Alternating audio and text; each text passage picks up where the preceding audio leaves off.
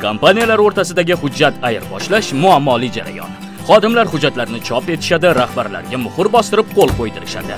Keyin hujjatlarni kerakli joyga yetkazib berish uchun kuryerlarni chaqirtirishadi va hamkorlarga yuborishadi.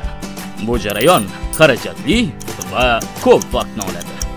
Eng xavotirlisi hujjatni ortga qaytib kelishi. Hech kim bu jarayon qachon sodir bo'lishini bilmaydi. Biznesni qog'ozbozlik muammosidan qutqarish vaqti keldi. Unga yangi dinamik ritmni kiritish vaqti keldi. Dedox bu biznes hamkorlar bilan hujjat ayirboshlashning yangi xizmat turi. Sizni bir hujjatingiz endi elektron imzolanishi mumkin va shu ondayoq hamkoringizga yuboriladi. Yoki Dedox saytida uni o'zingiz tezda to'ldirishingiz va hamkoringizga yuborishingiz mumkin bo'ladi. Elektron imzolangan barcha hujjatlar o'z qo'lingiz bilan qog'ozda imzolangan hujjatlarga tenglashtiriladi va bitimlar tuzishda dalil sifatida ko'rsatilishi mumkin. Bu haqda O'zbekiston Respublikasining elektron tijorat haqidagi qonunida belgilangan. Dedoxda ishlashni boshlash uchun saytdan ro'yxatdan o'tish kifoya yoki bir dasturingizdan. Servis xizmati haqqini bir oydan keyin to'lasangiz ham bo'laveradi. Agar sizga ma'qul kelmasa, pul berishingiz shart emas. Uni hujjatlarni qabul qilish uchun bepul ishlatsangiz ham bo'laveradi. Shuningdek, Dedoxga hamkoringizni ham ulashga yordam beramiz. Dedoxni ishlatib, matn terish va chiqarishga 85% gacha vaqtingizni tejaysiz. Hujjatlarni qayta ko'rib chiqish uchun vaqtingiz tejaladi. Shuningdek, hamkorlaringizdan pul o'tkazmalarini olish tezlashadi. Dedox hujjatlarni elektron tarzda imzolang. Bu tezkor, ishonchli va qonuniy.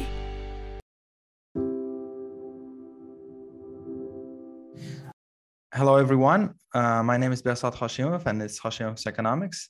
And we have a special guest today. Our guest is Suma Chakrabarti. Welcome, Suma. Thank you very much. Good to be on your program. Thank you for taking time. And I'll introduce you. Suma Chakrabarti is an advisor to the President of Uzbekistan on economic development, good governance, and international cooperation. He's also an advisor on economics to the President of Kazakhstan. Prior this role, he was a president of the European Bank of Reconstruction and Development. And before joining EBRD, he was a senior civil servant, permanent secretary at the UK government. Thanks again and welcome. So I'll start with your new role. So can you tell us a little more about your role? How is it managed logistically, and how often do you communicate with the president? And does say every legislative initiative of the president goes through your office? Well, thanks very much for that introduction. So my role is across three very broad pillars, if you like. I advise the president firstly on what I would call economic strategy and economic reform. That's pillar one. It covers a very wide set of issues, and I can get into more detail on some of those later. But essentially, it's about moving the momentum on economic reform, pushing that forward quite heavily. The second pillar is on making the Uzbek public administration more effective. I think everyone who has had anything to do with the Uzbek public administration knows that it needs further reform, further movement, really, to become more efficient and more effective. And so there are a number of ideas that I've put forward for trying to help with that as well. The third pillar is about communications and branding, domestic communications, particularly where Mr. President has been very keen to have more of a two-way communication between state and the citizens, and also with business. And the style of communication is still quite very much in one direction, and rather than receiving in both ways. Although it has opened up, I would say, more than it used to be the case. And the other part is the international branding of the country as well. So here it's very much, obviously the brand image improved a lot after the change in president and after some of the reforms in 17, 18 and 19. But we are now 5 years on, and we need to always, with any brand, you need to keep trying to do things that will keep it good in the international mind. So reform here, I think economic and political reform will be very important to maintaining the brand status, improved brand status of Uzbekistan. And there are plenty of countries to learn from who have done a lot to improve their brands in recent years, including former command economies as well. Take the Baltic states or Georgia as examples. So those are the three broad areas. I see the president on every visit to Tashkent. I built up a very empathetic, I think, and close relationship with him when I was president of EBRD. And that continues to this day. So when we meet, we usually spend quite a bit of time together, sometimes we eating together. And it's usually just one-to-one with one interpreter as well. That's all there is. And so it's a very, very open and frank relationship. I'm an advisor, so my expectations are simply that I will be listened to, but not everything I say can be acted on. And the president is very open with me. There are some things he can move forward with, some things that he can move forward with later maybe, and some things that really in Uzbek culture may be more difficult to move with. So it's a very open discussion always with him. He encourages that. And it's a warm discussion. I mean, you know, he knows about my family. I know about his family. I've met them. And so it goes beyond just being a sort of professional advisor as such as well. But you asked also this question about whether every piece of legislation in Uzbekistan goes through my unit. I can only say, thank God, no, it doesn't. That would drive me and my unit mad, I think, if that was the case. There's so much, so many decrees, so much legislation. No, we're very much focused on these three areas. And even in those areas, we're not the lead. We're advisory. So the lead is with the ministers and ministries. And so they don't clear their pieces of legislation or decrees with me at all. Obviously, I've been involved in some things which are very direct. For example, in this last week, my own roadmap was approved. So I was obviously very pleased with that. But also the Agency for Strategic Development decree was also approved. And that's important. I've been involved with those two ideas. So, you know, it's pretty much, I get involved in certain things only. There's just too much, I think, for one person to try and cover everything. I think there's a lot to unpack here. You said there are things that are in Uzbek culture that doesn't let you or president to move forward. So can you just give a brief example? I didn't quite understand that. So if you take the whole question of, for example, to give you a concrete example, in some countries, you know, you would have debates, presidential debates, for example, between candidates very openly. That, and you're in America right now, so you know that system very well. It's the same in the UK, but in many, not just Uzbekistan, but many Central Asian countries and others, that isn't really part of the culture, to debate on stage openly with your opponents, your ideas. And I think that day may come one day, but it's not there yet. And I think that's, we should recognize those sorts of things. The style of political culture is still developing, and it's not part of the Uzbek culture as yet to do that. That's one area. But at the same time, I mean, the fact that you and I can have this conversation, we couldn't have had this 5 years ago. That's for sure. Until the president came, he opened this space up so that we can actually talk about these things in a more open way than was possible in the past. So, you know, it's also true that in every culture, things change over time. So they're not fixed forever. In any, I hope so too, yeah.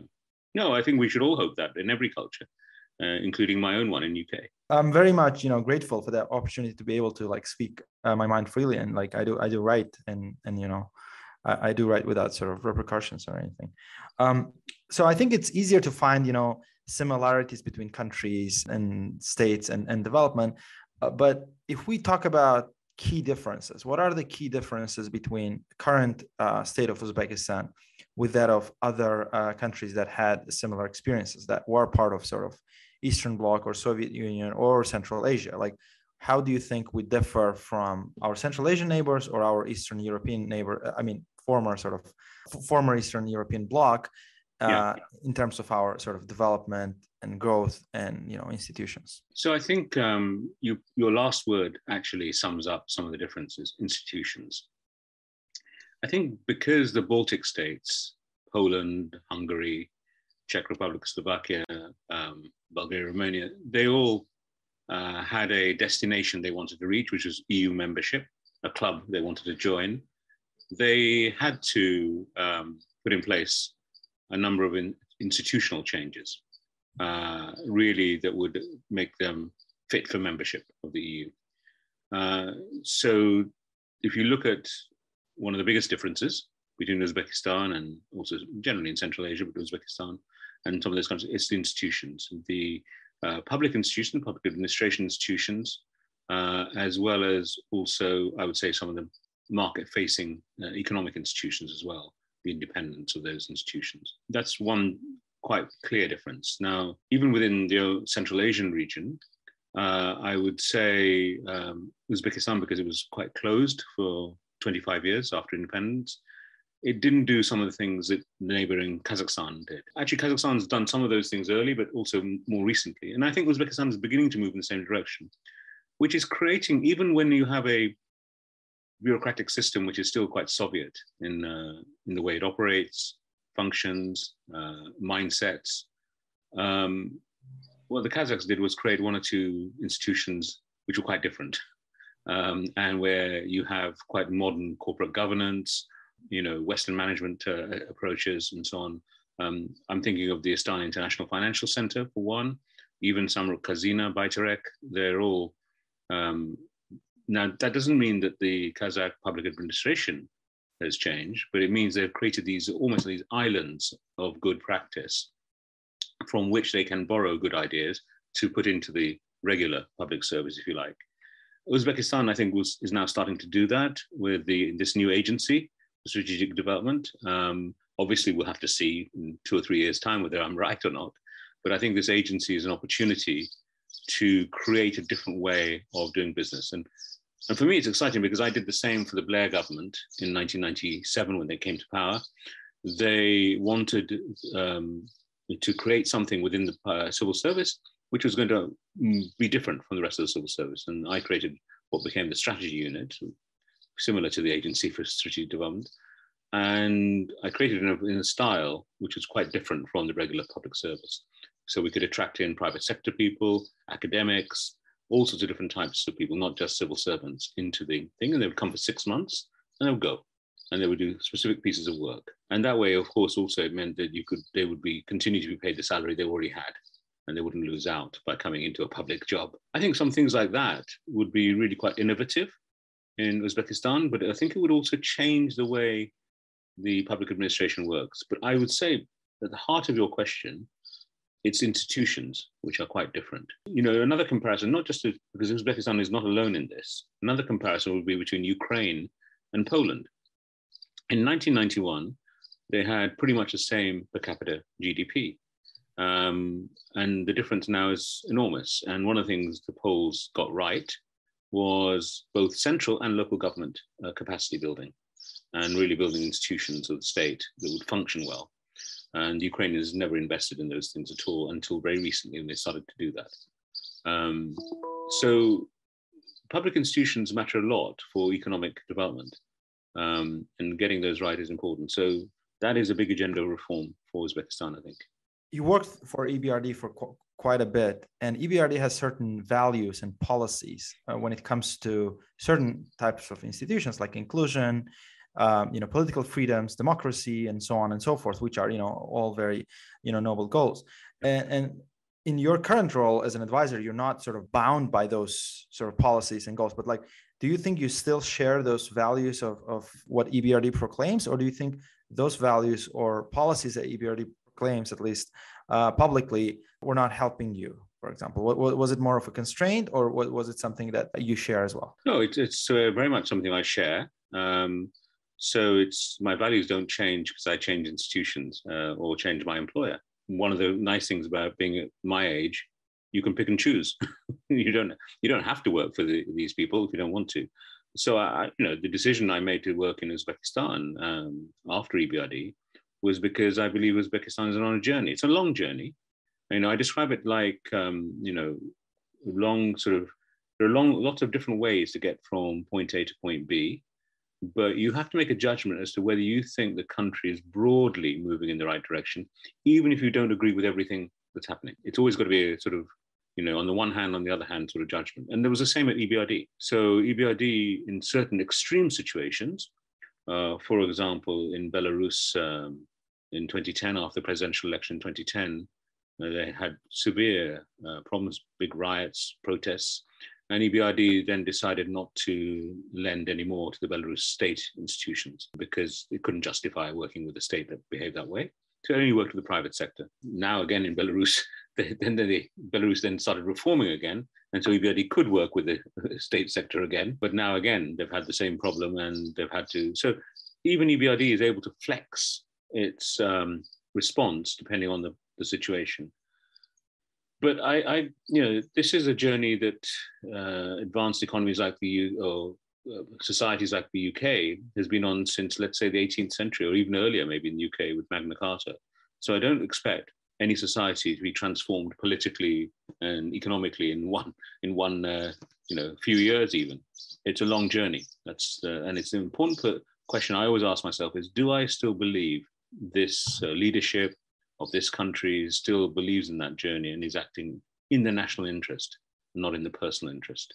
And I do. In the case of Uzbekistan, I do believe that is the journey they're on. What is an evidence that you built for yourself to come to this answer? Meaning, like, is there a checklist that you are like, if they do 1, 2, 3, that means this, or is it more like feelings and something that is not very codifiable in terms of deciding which countries? It's a mix of those things, actually. So you're absolutely right that if you're an EBRD, they do every time they do a country strategy, they have a full analysis of the politics, and quite a few EBRD countries or operations would say yes, they are still applying the principles that are in the EBRD founding document. But they would also say, albeit imperfectly. And that would be true for many countries, I think. That would be perfectly fair judgment. And the EBRD does that by going through a set of, I think 14 criteria it has to do all that. That's the sort of rigorous approach to it. But leading at the end still to a political judgment, because the criteria are not scores. They're sort of, yes, on this one they're going forward, on this one they're stuck, this one they've gone backwards. So it's an overall judgment. And then on top of that, you have to have at sort of the level I was operating at EBRD, or even now, a personal judgment as to whether you think there are some bad things going on, some good things going on, but do I believe in the leader that I'm advising that he is really on the right road, and he pursues, and he actually cares about the road and he wants to pursue it. And in President Mirziyoyev, I do believe that. I think this was a huge break from the past, a huge risk taken by him personally to push ahead on these reforms. And I know, because I've spoken to him many times, just on my own with him, his personal commitment to this, and the hours he spends trying to drive this change, and how frustrated he sometimes gets as well when he visits the regions or something like that, and he finds the change is not happening quite as quickly or in the way he wanted it to happen. That's so I have also to build in my personal belief in that leader before making my decisions about what I'm doing. Thank you for an answer. Actually, I listened to a talk at Hard Talk at BBC about Azerbaijan. They asked you a similar question. So I think I understand at that time you were a president of EBRD, and then you were answering as sort of international civil servant. And right now, thanks for sharing what you think. You've thought about development economics, I think, throughout your entire career. You worked at, Department for International Development and, in different roles, but you are sort of very much committed into international development. Which is, in your opinion, is a bigger problem for the developing world? First, is it that leaders of developing countries do not know what to do? Or for the most of it, do you think the leaders of the developing world do not want to do? Because if you look at last 30 to 40 years, per capita income growth in many places, including, say, Uzbekistan, was pretty low. And for Uzbekistan, let's say we know what's the reason, but like overall, what's your sort of assessment for that? It's a really interesting question. I mean, I guess my reflection, as you say, after many years, involved in international development is that leaders, they often know what to do. And if they don't know what to do, they can access people like me and advisors to tell them what to do, advise them to what to do. The issue is really the decision that they have to make. And the decision is often a hard one. And this goes, by the way, for whether you're in a full democracy or in a guided democracy or moving in the right direction democracy, whatever category you're in, it's the same sort of judgment call.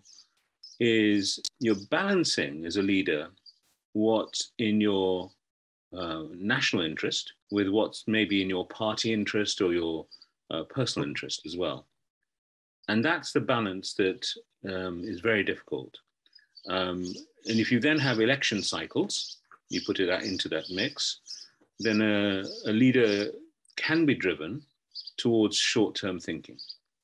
The best leaders are those who don't think in election cycles, who think long-term and can offer a vision of the long-term that is also winning them elections in the short-term. I mean, I thought Tony Blair in the UK was very good at that, having a long-term vision, but persuading everyone every few years to vote for his party by sticking to the long-term vision and showing how it was changing the country. That's the gift of real leadership. And I think, again, I'd say President Mirziyoyev does have that gift. He has an understanding of who he wants to get to. He's not someone who's grown up in a market economy. So he hasn't got that experience of what does a market economy do compared with a command economy. But he knows the situation. He's looked at the comparisons. He knows that Uzbekistan has to move in that direction if it's to, as you say, have higher per capita income growth and drive out poverty in the regions. And he has a long-term vision for trying to do that. And so he can marry. He is someone who is able to marry the national long-term interest with what he needs to do as a leader today. And that's the unusual balance that he has got, that in some emerging markets and some advanced markets, some leaders don't have. They tend to be very short-termist. But isn't it because of the sort of political realities of the state? In a way, in some other, countries and regions, there is more sort of political competition, if you will, and then the short-termism prevails primarily because of pressures like electoral pressures, and then in Uzbekistan they don't sort of have that pressures to the point that would what I'm trying to say is that isn't it because of the electoral system that's how it is? It can be, but I would point out to you that those electoral pressures were, there for Thatcher or Blair. And these are people who had a clear vision of how they want to change their country and kept winning elections as well.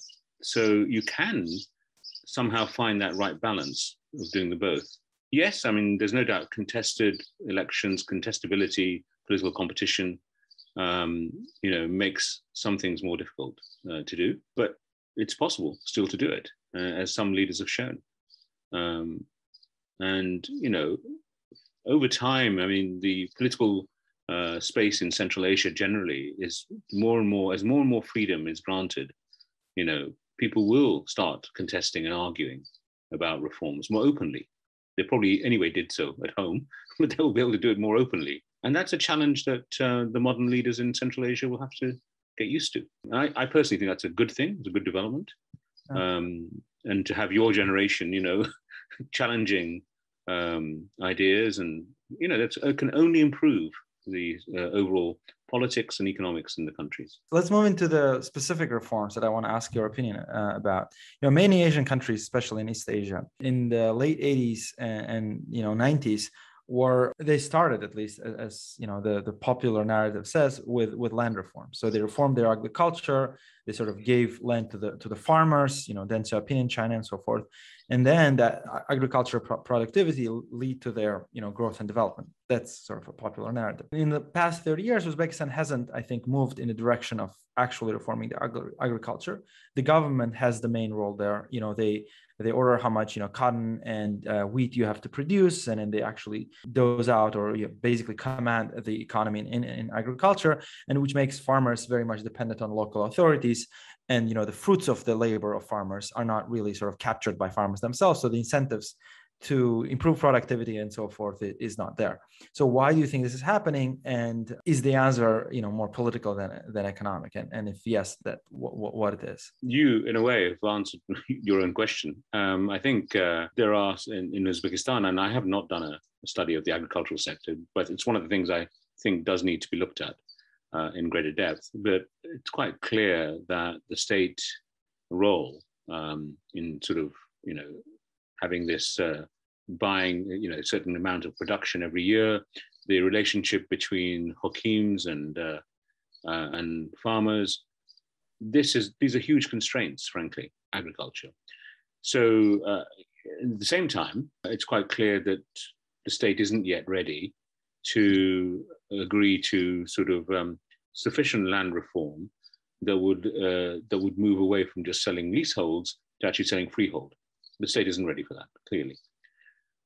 So somehow some things have got to change. Obviously, the state has got to get out of, even if it's not willing to move to freehold sales, this lease has to agree to very long-term leasehold, so that investors might actually want to invest in this sector. Secondly, particularly investors who will, I think, maybe change the capital labor ratio in these sectors. So productivity should go up because it should become a little bit more capital intensive.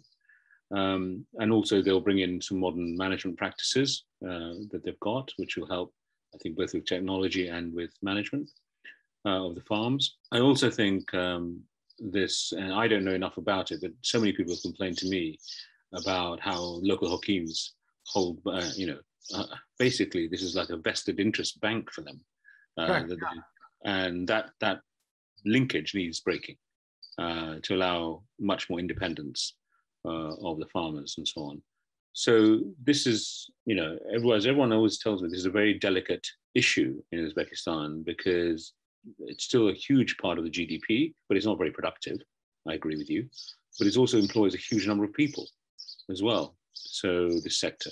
So people are very cautious about how much reform they can do. But I would like, for example, to see a review of the cluster system to see whether it's working or not. I think that's necessary, and that's in my roadmap that was approved. I think that's a big issue. I also want to see this new decree on land that's been put through and see whether they make a difference. I think there's also a new decree on anti-corruption, which about hakims in particular targeting. So these are all interesting building blocks to see whether this sector can be changed as well. But as I said, I haven't really looked at it in detail, but I think you're absolutely right. This is a sector that needs huge reform to make it a much better part of the economy. Yeah, I agree with your assessment about, hakim's authority. And I think that the main challenge, I don't think it's whether it's freehold or like leasehold, because, they are giving it for 50 years. In my view, the main challenge is that the sort of eminent domain sort of idea, in a way that hakims can basically write their own reasoning for taking out your land, actually gives them too much power over, court and other judiciary systems, and then at will they can take out your land if they wish to. And I think the idea that hakim can take away your land actually, discourages investment, and also puts like a balance of power in a very skewed way towards sort of authorities. And in that sense, I was thinking, like, what are the sort of costs of getting rid of that? Like, and I still quite don't understand it, but I think about it, and I would be glad if you go through and look through it, because sure. Well, I mean, you're encouraging me to do that, and I'm actually, one of my next trips, I need to get out of Tashkent and into a couple of regions, and actually, funny enough, that is one of the issues I want to go and look at very directly.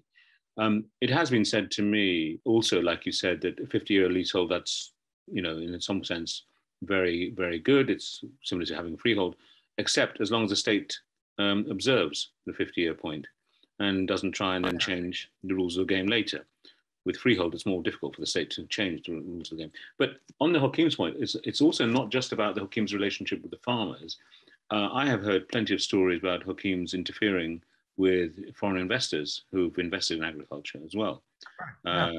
If the foreign investor doesn't do what the hakim says, immediately the hakim starts being difficult over many issues. So this is infecting the investment climate for the sector as well. Yeah, I think the constraints, and like Hakims are also, like, I think they're of economic actors, and they're not doing it just for fun of it. I think one of the constraints they face is that they have a plan on certain goods that they have to sort of submit, and then when they're distributing the land, they care a lot about how their plans would be met. So one of the, I think, the biggest constraints to the Hakim's powers right now, or their responsibilities, to like meet those plans, and that's why it's a downwards. It's almost like a knee-jerk reaction in which like the farmers are. I mean, they blame Hakims, but the idea is, like, I think the planned economy is to blame. I mean, in my humble opinion, if you will. Let me ask you a more philosophical question again. Many growth enhancing policies that we know are common sensual, right? Like removing trade barriers or removing taxes for imports and so on. Privatizing government-owned property and companies so that the more efficient owners will be investing and increase the productivity. Opening up movement of people and of capital. Prudent fiscal policy, independence of central banks, or designing government regulation that prefers the consumer welfare and competition over the interests of captured industries. Although those things are quite obvious, do you think that obvious, or maybe to you or maybe to me, I'm not sure this is obvious. Like, I'm just saying it's as if obvious because it is to me. Maybe I'm biased in this way, but do you think that those ideas are like hard to understand, or because of the constraints that exist, we aren't moving forward in those directions, like in terms of trade, for example, in terms of regulatory, in terms of privatization? Like, what's your take on that? But you're right. It's a very big question. So first of all, what may seem obvious in my life, my experiences, what may seem obvious to me or to you is not always obvious to everyone else. And one has to recognize that as an advisor. So all the things you listed there, yes, they're obvious to me and you, although there are arguments about some of those things, but they're fairly accepted these days. But if you go to a very rural area, maybe, would they all be obvious? And, I know enough people in Uzbekistan, even in Tashkent, of an older generation who already have, shall we say, wonderful memories of the Soviet Union and what it did for them. And these are probably quite romantic memories. They're probably, it's not even true, some of the memories, but they are part of their belief system. They fear change because they know they knew something that worked for them in a very simple, basic needs way. Whereas what we're promising with all the list of changes you said is something that is not yet tangible to them. And they also know that there are plenty of stories in making that shift, whether it's in Russia or in other places in Eastern Europe, that actually things got worse for a while before they got better because of the transition process, as companies closed and things like that, or privatizations that didn't work well and so on. So there are a lot of urban myths that grow, or not just urban, rural myths that grow. That's number one. There's a lot of need to make what may sound obvious to me and you better understood to people who may not see it as obvious. And that's one of the things about communication. That's why your program is important, because it's programs like this that should over time bring a healthier debate about these issues. And I hope maybe you've done this already. Maybe you should interview some older members of the Uzbek society and ask them to compare life then with life now, and life what they want in the future, and have that debate more openly, I think. The second thing, though, I think also in that wonderful list you gave of what would constitute a modern economy, is always to ask the political economy question: who actually is gaining by the current situation and would be against the reforms? And it's not necessarily the poor people at all. It's actually quite wealthy people. Quite opposite, who are gaining from no change. And they're the ones who also have access to political leaderships and to power and can try and prevent change. So whether it's things like trade issues, trade restrictions, someone is gaining always. If you have an import ban, someone is gaining because you're basically reducing their competition. So always with privatizations, there are some very wealthy individuals involved with the state enterprises right now in Uzbekistan. They don't want privatization, or if they do, they want just to turn a state monopoly into a private monopoly, whereas we want competition, really. And that's the hard job that President Mirziyoyev, other presidents of emerging countries have, because these powerful vested interests also have access to other players in the political system and can try and prevent change as well. So a continual chess game gets played with these sort of people. But, you need determination in this situation.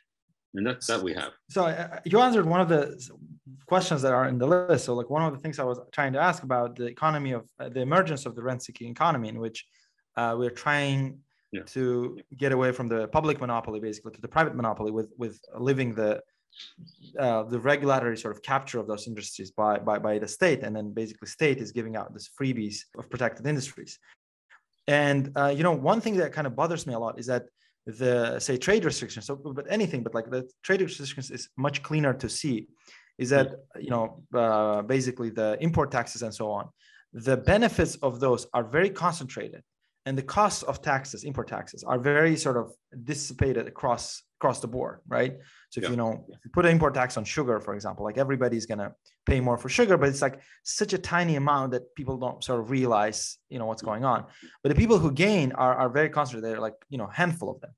And so what happens, like in terms of political economy, is that those people can, concentrate their efforts in terms of pushing those policies, but people who sort of pay that, although the amount they lose is larger than the amount the other people gain, is much larger, the amounts. It's really hard to sort of cooperate, and I don't see a solution here. Like how's your take here? It's really hard for people to say, the sugar is going to be 1 cent more for a cup, and then people are like, whatever. That's the thing I kind of struggle with. So I think the thing that people are not aware of, in the way that you are, you're more aware than I am of these things, is the handful of people who gain. These are people who live in the shadows, the handful of people who gain, right? And the wider public isn't really wholly aware who these people are. They probably know that someone is gaining. They don't necessarily know who. And this is where, this is going to be a long journey, clearly, but this is where the sort of freer press, freer media really matters. Freer political debate in parliament really matters. So programs like yours, even if it's still not possible for you to name publicly who these people are, right. I think then you would have a problem probably. Yeah. But by saying simply that, look, and giving this example, that this rent seeking is actually, the rent is going to this group of people, small group, public becomes more and more aware of this sort of thing. Let's take an example like India, which is full democracy, and in the early 90s, when the Indians started doing their economic reforms, it used to be called the license Raj. So whoever controlled the licenses, had all the rent-seeking power. Actually, part of the democratization of the debate around this was to expose this sort of behavior and to show the public that they were actually paying higher prices because of the control over licenses. Yeah. And you don't have to name people. You can just do it by going to the public and saying, you realize this is what's being skimmed off by those who control these licenses. But this, I'm afraid this will take a long time, because you're going to have to keep coming up with new case studies of different sectors and different places, things that really matter to people. So in India, what really mattered was rice and onions, things like that. So the rationing of rice, if you went to an Indian market until the early 90s, you had a ration card and you could buy rationed rice. But if you had a bit more money, you could buy rice on the black market, as it was called then, as well, and better quality rice as well. And basically, this became exposed completely as a sort of untenable thing. And the media did a wonderful job of exposing it, parliamentary questions and debates, and you don't see that anymore. So it's gone.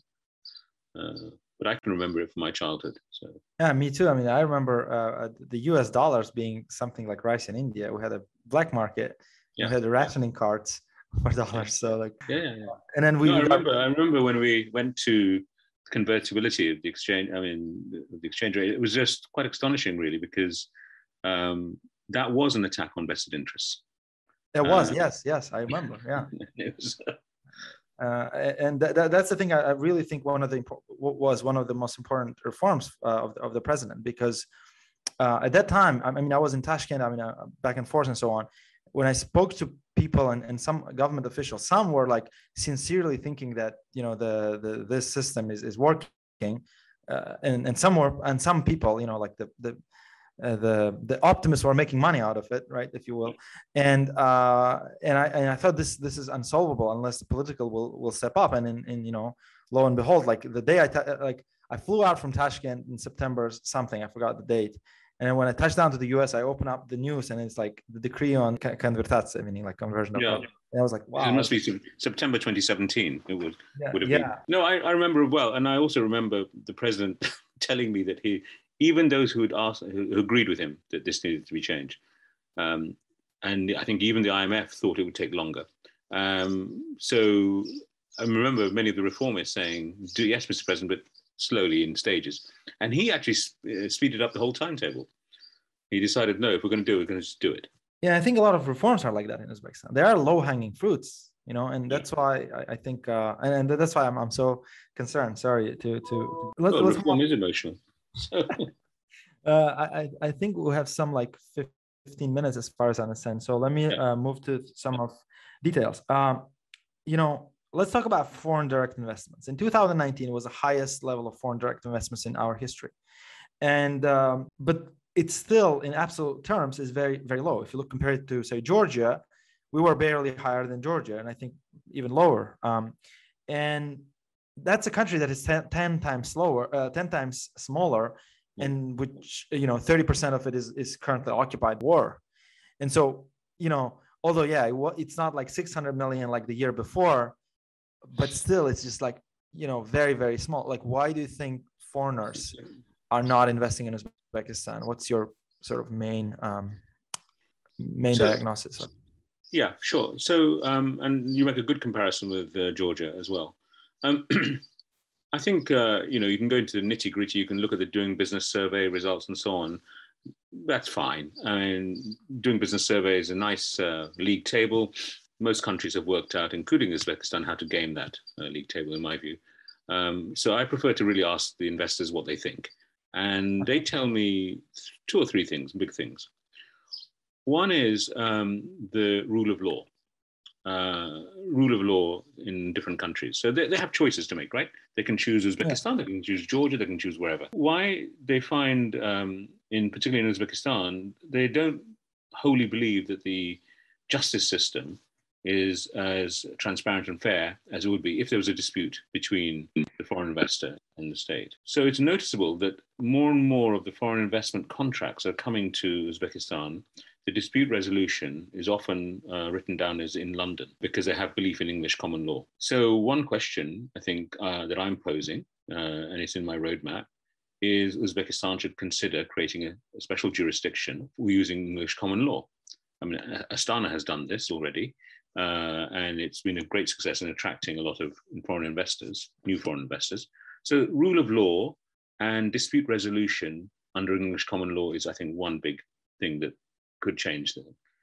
Secondly, there is also a belief amongst some foreign investors that Uzbekistan has been very slow to resolve outstanding disputes between investors and the state. It's one of the indicators. And of course, again, if the country has a reputation for not actually resolving disputes, then the investors talk to each other and say, look, it's easier to go to another country, frankly, where they're more likely to, if there's a dispute, there are always disputes, more likely to resolve them. Thirdly, and again in my roadmap, I've said we need to resolve these disputes. Thirdly, I think, although I think it's good that we have a Ministry of Investment and Foreign Trade, it's still not a one-stop shop. If you're coming as a new investor to Uzbekistan, you still have to navigate across many state organizations, and you still then have to deal with the regional side as well, the hakims and so on. And many investors have said that although MIFT understands the language of business and what to do, many other parts of government or in the region, they don't understand at all. And therefore, it's very, very high in transaction costs in dealing with the Uzbek state if you want to come into this. And fourthly, and my last point really, I think there's also a concern amongst many foreign investors that a lot of direct deals are being done between, let's say, companies from certain countries and Uzbekistan. And that means, if you're an investor, you really probably from a particular country, you won't necessarily have a chance unless you do a direct deal as well. And many of these companies are coming from countries where their governments do not do direct deals. So let's just give you an example of my own country here in the UK. If there was a UK company that wants to invest in Uzbekistan, and then they heard that actually it would be easier to get the investment deal agreed if the UK government also put some money in to subsidize whatever, they know they can forget it. The UK government doesn't do that. But they know that their rival company from another country, maybe not far away, will do that. And so that has a chilling effect, as I call it, on certain types of investors from certain countries, particularly European ones and North American ones. So those are 4 reasons I think we have problems with and we do need to raise the investment level without a doubt. Because not just because it's a level, but because with foreign investment, you get all these other transfers of expertise, technology, management, culture, and things like that. That's really would be good for Uzbekistan. How do you think this is related to the size and the scope of the government? Soviet Union collapsed more than 30 years ago. And if you look at the size of the government, both in terms of flows and in terms of stocks, the share of the government expenditures in GDP is just below 40%, but it's undercounted because we have a lot of quasi-fiscal expenditures on the state-owned enterprise that are not part of this, but they are what it is. They are fiscal expenditures. The fact that we're not counting them in doesn't actually make them go away. And in terms of stocks, a lot of things are still owned by the government in any industry, basically, starting from agriculture, transport, construction, anything, connections, and so on. Everything, the main sort of industries are government owned. And in that situation, do you think we should reduce the government in terms of flows or stocks? Because I have my own ideas, but I just want to hear what's your take on that. So, in short, my answer is yes, we should. And you gave one measure, which is share of spending public spending as a share of GDP. You can give other share of economic activity. Total economic activity, it's extremely high, and it's very, very high indeed. It creates huge inefficiencies. And then if you look at the size of the central state, the number of ministries, the number of state committees, which also seem to be overlapping with ministries, number of agencies, there's a lot of duplication going on. Again, I've talked to a couple of foreign investors recently who seem to be discussing the same issue with 2 or 3 different ministries because they weren't sure which ministries were even leading on it. So the size is too big. There are too many public institutions, and there's a lack of clarity about who does what within those institutions. So this is definitely, you're absolutely right, I think, on this. There's a big impediment, actually, generally, to good public administration and therefore to investment as well. But earlier in the conversation, you said you're happy that the new agency for strategic development was established, or you just said that the Minister of Investments and Foreign Trade was a good example of sort of governance. Yeah. But if we agree that size and scope of the government is over, sure, it's too big, do you think it's warranted that the number of agencies that are getting established, which all have sort of noble intents, yeah, is warranted? How would you think of that? Yeah, no, I mean, it's a perfectly genuinely good question. So why do I think, despite me saying what I said just now, why do I think the Agency for Strategic Development is a good idea? Because I think it's a disruptor. I think basically the Uzbek state needs a disruptor. All these ministries, and I've walked around them, talked to all of them, they're all operating in a very old-fashioned way. This agency can disrupt things by being an island, an oasis of good institutional practice, like, as I said, like AIFC in Kazakhstan. It can be like that. And it should be structured like that. If it is structured like a ministry, then it's just adding to the same problem again. So it really has to be structured in quick teams which come together and then break up after they've solved an issue. And you have great different disciplines as well coming in, just like I described earlier with the strategy unit in the UK. And that will be the disruptor. It needs to do business differently from the ministries. Otherwise, you're right, it'll be just the same. And we'd just add to the problem. And if it can show it can be done differently and in a different way, then over time, again, I hope this will impact on, the style of government, the size of government, and the sources of power in government as well. The other thing that's been bothering me a lot in Uzbekistan and also in Kazakhstan, but in Uzbekistan is the very long hours that the state officials are working. And not just senior ones, but all of them are working very long hours. They work 7 days a week. They, don't see their families to speak of. And if you're a woman, particularly, this is very, very difficult then for you to make already the culture isn't very equal, isn't at all equal. But then within that, if you have a style of working that's 7 days a week, you've got to be around. Well, women who are having kids want to be, as mothers as well, or have, also have to deal with elderly parents. And of course, the younger generation will also want to be with their kids much more and support the elder generation. It makes it very difficult for the modern man or modern woman to flourish in that system, because it's encouraging a 7-day presenteeism, as we call it in the UK, approach. And I've spoken to several ministers who are very unhappy and would like to spend more time with their families. They don't know their children well enough anymore. And I would question, frankly, and I would say this in any country, I think when you work 7 days a week and very, very long hours with very little sleep, you're actually not very productive because you're tired most of the time. And, that doesn't help as well. So we've got a whole bunch of issues on the public administration side to solve, from, structure, size, style of working, and also hours of working. All of these need to be resolved as well. I mean, I agree. I think the government size and scope should get reduced. And thanks for taking it. Well, so we should involve you in the work. That is one of the things we're going to look at. So. Let me ask you. I think I'm almost out of time, so I had more questions, obviously, than we can cover. But there's one thing I'm thinking of. So I'll try to merge two questions into one. So just bear with me for a second. That's there's every good journalist. No, I'm not a journalist, actually. People, No, you can be though. You should be. Do have a very good career. I mean, I do it for sort of public benefit. Yeah, right. The part of it is educational too. So a lot of students watch it and then they comment and they think about it. So I think, this is part of my service to the country. I mean, I'm doing my PhD here, but I blog. I think it's great that you're doing it. And I'd never met you before, but my whole unit, everyone, knows your stuff. Oh, really? Okay. All of them, all the Uzbek staff knew it. So cool. I mean, I write in Uzbek, so I don't write for the Western audience. I write it for sort of locals.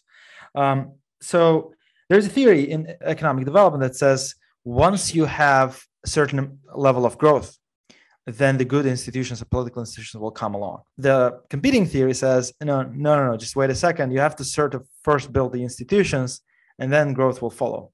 Obviously, I'm creating this fake dichotomy. Obviously, both things are important, but just for an answer, where do you stand on this debate? I think personally, it's a more iterative process. I think this is shaped by my own experience. Let me just tell you, I started my career in Botswana, in sub-Saharan Africa. Botswana had the good fortune to find diamonds. And once it had found the diamonds, this is before it had good institutions, it then realized in order to make something of that find, it had to build the right institutions, how to deal with it, what's the contract to have with De Beers, what's the sort of institution you need at the central bank or Ministry of Finance to deal with these things. And then also, how do you make the revenue share out fair amongst people? So suddenly institutions became built almost in tandem as the diamond revenue started coming in. And there's an iterative process. I highlight Botswana not just because I was there, but it's regarded by people who write about this, as one of the best examples of this iterative process of institution building with economic growth. I think the same in other countries, Japan, Korea, you could see the institutions were growing alongside economic growth rather than one before the other. But then to sustain, I think the important thing then to think about the second stage, the sustaining of the economic development, you do by then need to have the good institutions, because you can decay very easily as well if you don't have those good institutions. You've heard about the middle income trap and so on. Partly, sometimes this is caused by the institutions actually not being sufficiently strong. So in my view, in Uzbekistan, we really do need to build these institutions, because suddenly we've got this major push on reform, and that will continue under this president.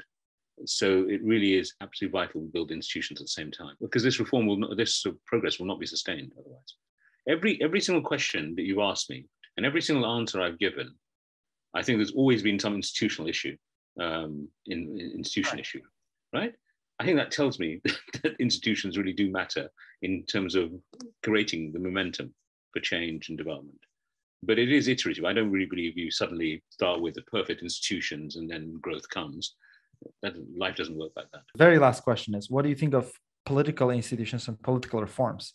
And just to shape our discussion here, so when it comes to fiscal policy, and I follow fiscal policy quite closely, the parliament basically rubber stamps whatever the decision that the government makes. The courts are largely dependent on law enforcement, and if you look at a lot of indices like rule of law, as you mentioned, the main sort of concern and the main lowest scores in there, I'm not saying indices are good actually, we just talked about gaming them and so on, but just for this, I think they are pretty accurate. They say that the constraints on government power are very limited, and with respect to courts, with respect to law enforcement and so on.